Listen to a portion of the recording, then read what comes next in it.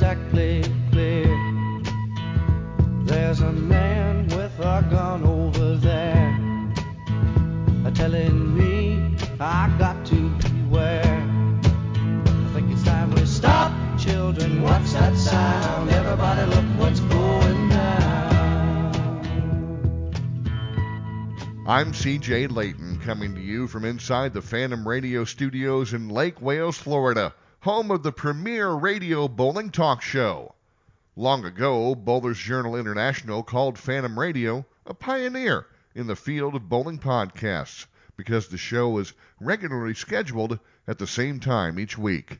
The late Kegel owner, the great John Davis, told Len Nicholson to start this program because, quote, people need to know what you know, end quote.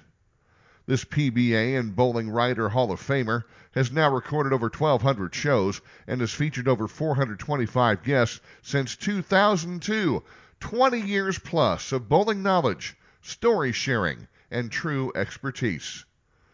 Phantom, we need to know what you know. So, Phantom fans, here's your host, Len Nicholson, the Phantom.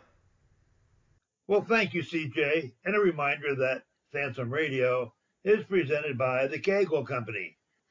Well, Phantom fans, this week's special guest is a man who has been here with us several times in the past, and you have heard his impressive bio many times before.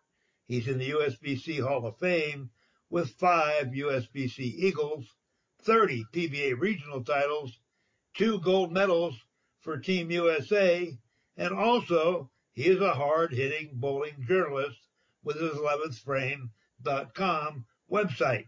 And I want you all to get your pencils and pens ready because we're going to talk about that when we get going. But first of all, in the past, our guest has filled in as co-host on this show, and he's turned the tables on me and asked me a lot of great questions about lane conditions that did turn into a series of shows that are archived in a story on his website.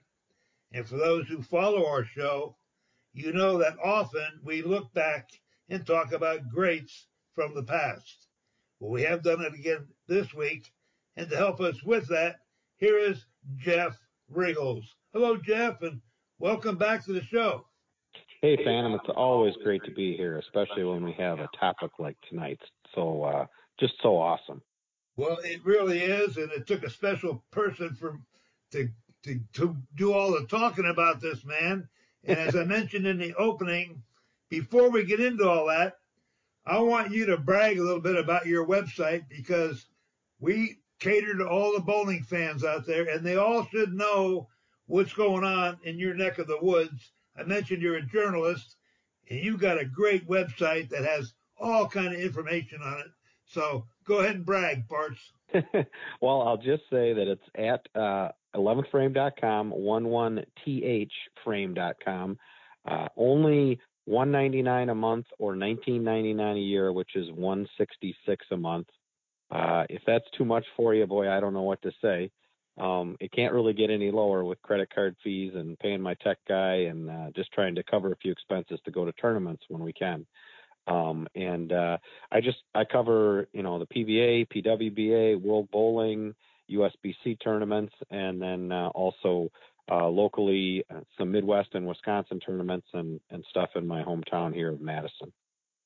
I'm going to vouch for the whole thing. It's exciting. You got information on there. If I want to know something and I can't find it on the internet, it's about bowling, it's usually on your site. So we're going to remind you one more time what that website is before we close the show. But let's get going with today's guest. So, Pards, who are you going to pay tribute to?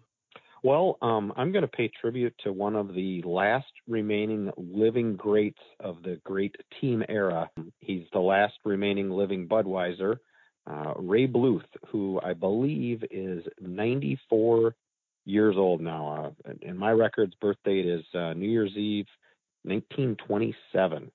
PBA Hall of Famer, USBC Hall of Famer, Missouri, St. Louis, and the St. Louis Sports Hall of Fame. And, of course, for those who don't know the Budweisers, that was the great team that was headlined by Don Carter and Dick Weber and included Pat Patterson, Tom Hennessy, a few other guys that bowled at times as they had more than 5 guys. Don McLaren, Whitey Harris, probably the most famous team in bowling history. Yeah, that took place basically way before the PBA got started. And in fact, there were a lot of teams bowling back in those days, mainly beer teams and all that. But wasn't Ray kind of involved and instrumental in forming that team?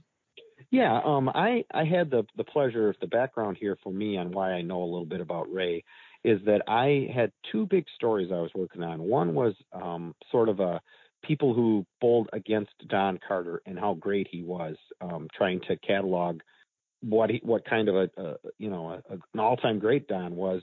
And this is when Belmo was going to run down Don's career historical record of 11 major titles. And Don passed away in 2012. And so I found Ron Winger, Barry Asher, Ray, Carmen Salvino, and just talked to them about what kind of a bowler Don was and how it was to compete against him, how you would stack him up against Earl and Mark Roth and Walter Ray and now Belmo. And of course, Dick Weber and the guys, his peers of that day. Ray was a special part of that interview because he was a teammate to Don, and also because he was from St. Louis. And the other story that I was working on, and these were 2 of the biggest ones I've probably ever written, was the historical record of Ray Orff's 890 and how it came to be turned down by the American Bowling Congress. And then Ray actually won a lawsuit against the ABC. Sort of, as my story said, he was Glenn Allison before Glenn Allison was Glenn Allison. Everything that went through, and that story is on my site as well. And the Ray Orff story, actually, after a suitable amount of time passed, his kids, specifically his sons Richie and Steve, who I know pretty well from bowling, they wanted me to make that story free so anyone could read it. And since they had given me all their files from their father, I wasn't going to say no to that. It had been, for my subscribers only for several months before that. It might even have been a year. And so I ended up making that story free. And we're coming up on the 50-year anniversary of Ray's 890. But anyway, that's how I got to do this long interview with Ray. One of the things that he talked about was how the Budweisers were formed. Before the Budweisers, Carter, Bluth, Tom Hennessy, as we mentioned, Pat Patterson, and Don McLaren were on a team called Missouri Antique. Carter actually and Bluth won the doubles in a tournament in Kansas City, as I related in my story on Carter. And he was telling me about that, and then he was telling me about how the team broke up. And Carter and Hennessy actually went to Detroit to join the Pfeiffers and the Strohs, each on one different team. And Bluth went to Chicago to join the Jackie Cooper team. So they were all split up before the Budweisers came to be in different cities. And then Bluth returned to St. Louis after a year. Carter would come back after they secured the Budweiser sponsorship. And this is a quote from Ray. Whitey Harris was the captain. Whitey was a police sergeant in the 4th District, and he was a friend of Jim McGuire because of all the security matters around the brewery. McGuire was in charge of Manufacturer Railway Company that shipped all the Budweiser products out of St. Louis, and a good friend of Augie Busch, of course, Anheuser-Busch, Augie Busch, one of the big wheels of the family. That got us an interview with Fleischman Hillier, the company that they advertised with. So then he went on to say, Whitey and I had a meeting with Mr. Fleischman. We had our scrapbooks and all that kind of stuff that we were going to show off. I don't think we had a dime in our pockets. So we went up for the interview, and he said, you don't have to show me that stuff. I write it. Whitey was going to ask for $15,000 sponsorship. Now, remember, $15,000 in the 1950s is a whole heck of a lot of money these days. You could buy a house for $15,000 back then, a decent house, I would assume. And he goes on to say, Whitey was going to ask for $15,000, and I blurted out, it's $25,000. Whitey was sort of shocked when we left the place, but they ended up getting the deal. And the original Budweiser team was Bluth, Harris, Patterson, McLaren, Waylu, and Carter, Billy Waylu. And Dick Weber joined later, as Bluth went on to say. He estimated that value of their annual sponsorship eventually might have reached $150,000 a year, counting salaries. Factoring in inflation, I figured out when I did this story a couple of years ago, that would be $1.4 million today. So just imagine that. A bowling team getting a sponsorship of $1.4 million. But the Budweisers were gigantic. They were household names. Bowling was so big then that, it's hard even for people who weren't around then. I wasn't around then, but I was around not that long after that to still see a little bit about what bowling was, to meet Dick and Don and talk to people who were, in that heyday then and knew how big it was. He went on, and I put a lot more stuff. Obviously, it was a long story about Don Carter and everything. But Ray just told such great stories. And if I can relate one more without going on too long, how Dick Weber came to join the team. Weber had a devastating hook when he first came to St. Louis. Blue said, I was running Brentwood bowling lanes, and Whitey Harris was the one who got him on the team. Whitey said he was sending this kid over for me to watch bowl.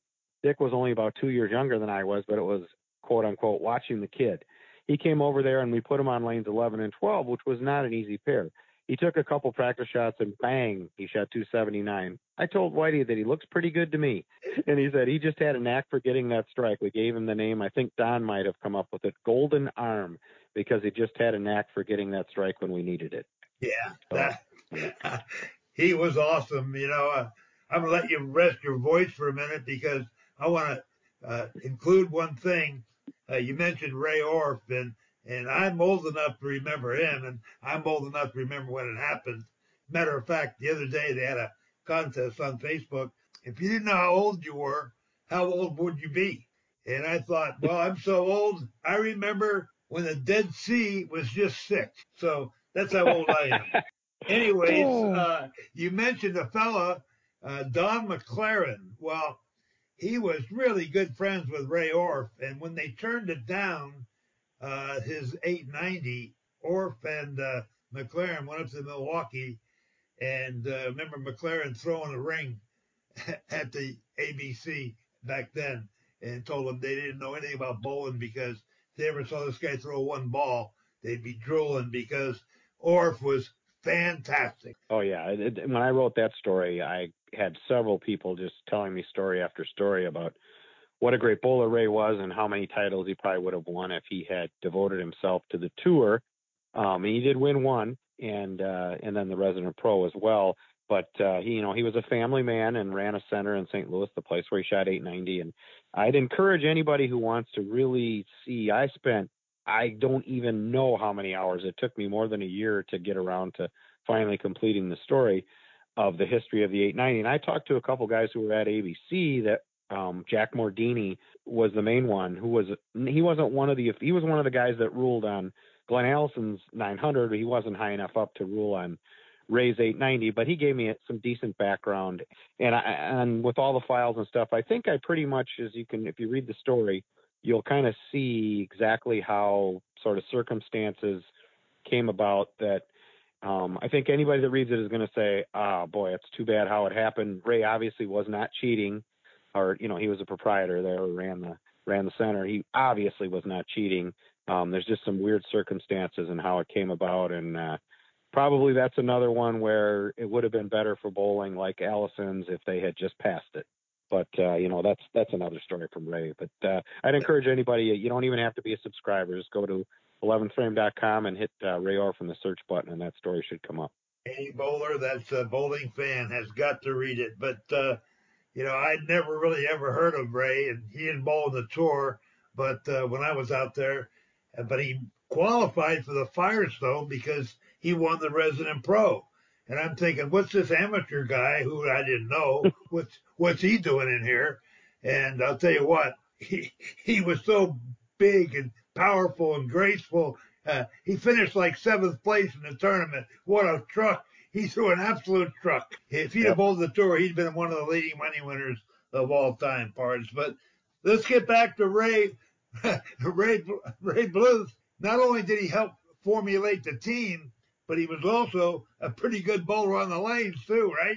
Oh, yeah. I think he's one of those guys that sort of, if he might have been on a different team from the Budweisers, and he probably would have been the star of the team or one of the stars. But, anybody who was going to be a teammate of Dick Weber and Don Carter was always going to sort of be an extra wheel. I mean, those are two of the probably, if you were going to do a Mount Rushmore, I don't know, you'd probably put both of them up there for sure if you chose that era.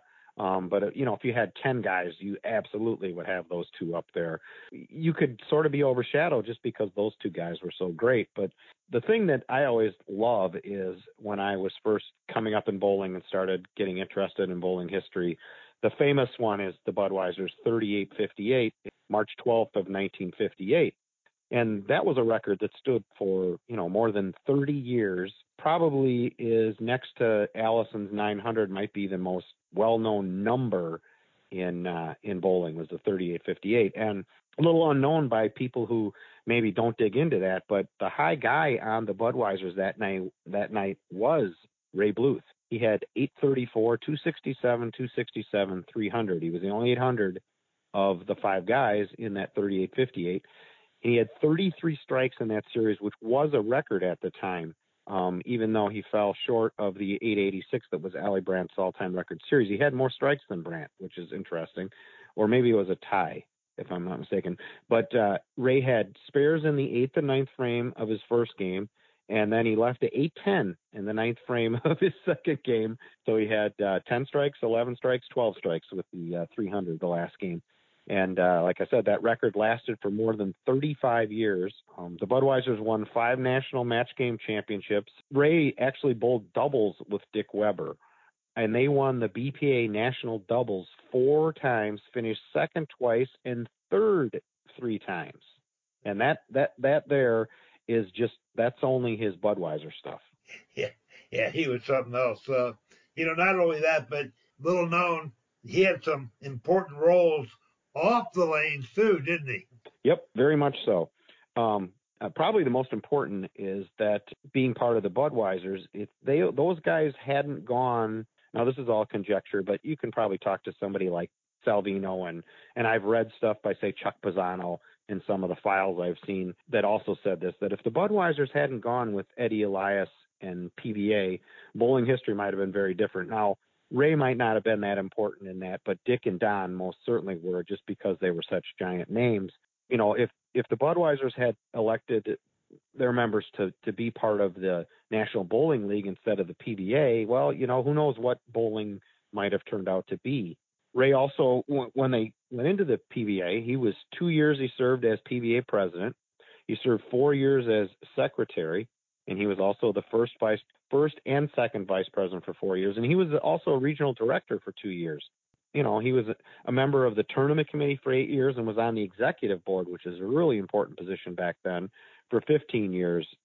He was also the president of the St. Louis Bowling Proprietors Association, member of the PBA, ABC, Missouri State, and St. Louis Bowling Hall of Fames, as I mentioned.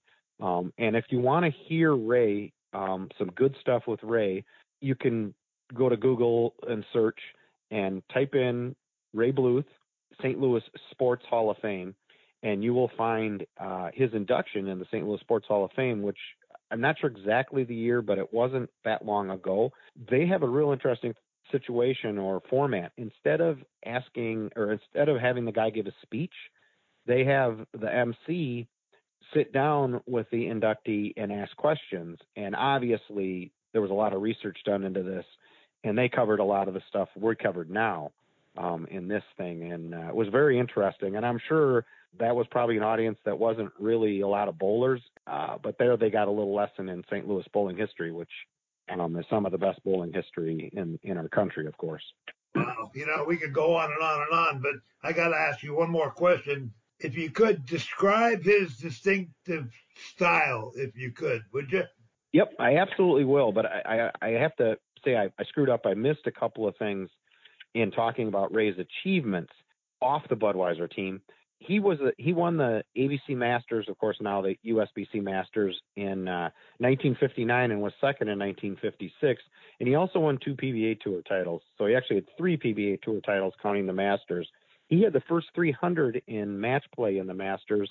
In his 806, the first 3 games, 1962 was a record that stood for 24 years. So, and he also bowled 2 800 series and 2 300 games on live television back in some of the various shows that were a staple of the early years of TV, which I'm sure people have seen, the championship bowlings and those various shows. So sorry, I missed on those. forgot to add all that. But Ray was way more than just a cog in the Budweisers. I mean, he was a PBA and ABC Masters champion too. So don't want to sell him short. And I think that's what a little bit of bowling history has kind of done, being that he bowled with Dick and Don.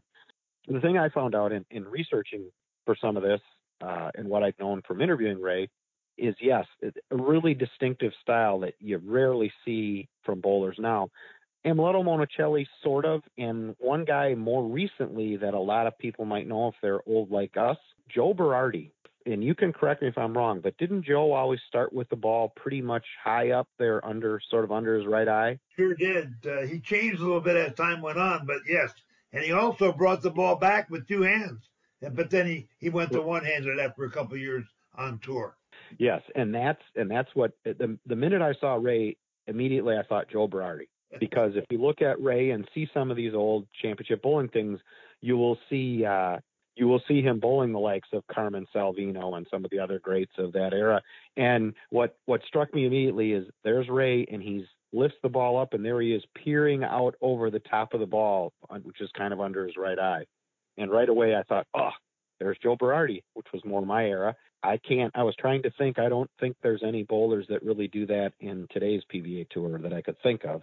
So I found that to be very interesting to watch a distinctive style like that. And of course, throwing the powerful roller that you certainly don't see today, and that kind of unique release that created the full roller.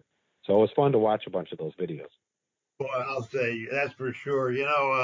As I said, we could talk for hours about Ray, but he was really a great guy. He still is, I'm sure, but I understand he still goes in the bowl every day. And you said 94 years old. He sets a drawer up, and his son and everybody else runs the bowl. He sits around and reminisces with a bunch of his old buddies most of the day. And I'm sure they got a lot of things they can talk about. But I got to tell you one thing about Ray. Besides being a great guy, when he was on one of my shows a while back, one of my best friends from the early days when me and Billy Hardwick and him were growing up back in the 50s, and you said championship bowling and all these TV shows, this guy loved Ray Bluth. So after I had the show with Ray, this guy said, I love that guy. He says, can you give me his phone number? I want to get his autograph. So I said, well, he is a good guy, but, I don't know if you want to bother him. He goes, well, I won't bother him. I'll tell him you're my friend. So he called him up, and Ray says, who is this? He says, I'm a friend of Lenny's and Billy Hardwick. He goes, oh, yeah. He says, they were friends. What can I do for you? And he says, I want an autograph. Okay. Give me your address. And about a week later, the mailman came, and it was a pair of Ray Bluth bowling shoes that were signed. What kind of a great guy is that? Wow. Yeah. Ooh. Yeah, exactly. Wow. So, and there's a bunch of stories like that. In fact, we're going to do this again one of these days, Pards, and we're going to talk about a lot of things that people don't know, but they should know. But anyway, give us that address one more time of your website. www.11thframe.com, and that's 11, the numerals 11thframe.com. Fantastic. I recommend everybody join up and find out what's going on in the bowling world with Jeff Riggle. So, Phantom fans, the old clock on the wall tells me we're running out of time, and I can't believe how quickly the time flies in this show. And it's probably why they say it's the fastest show in all of sports. But, Jeff, I'm going to give you another minute to close the show. Say whatever you want to say in closing, Pards. You got it. Well, I just want to thank you for giving me the opportunity to provide a little history here of bowling. I think it's important that we keep this sort of stuff alive and people don't forget that there was bowling before the PBA.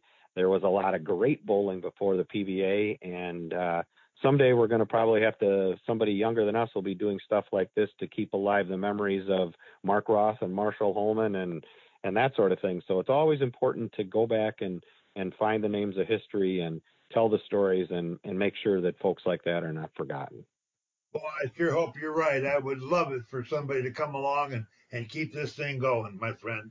There's nothing like history and tradition of everything, including our country. So, Phantom fans, that's going to wrap it up on the show for this week, and hope that you enjoyed it. Enjoyed hearing from Jeff Riggles. Want to mention that next week we're going to have another exciting guest, and you're going to be surprised when you find out who that one is. So, in closing, I want to thank our sponsors, Storm Bowling Products, Brad Edelman from the High Roller, and our newest sponsor, Dave Kowalski. He's a member of the Auto Value and Bumper to Bumper Auto Parts stores. So for Phantom Radio, this is the Phantom. When you're down and troubled and you need some love and care and nothing is going right.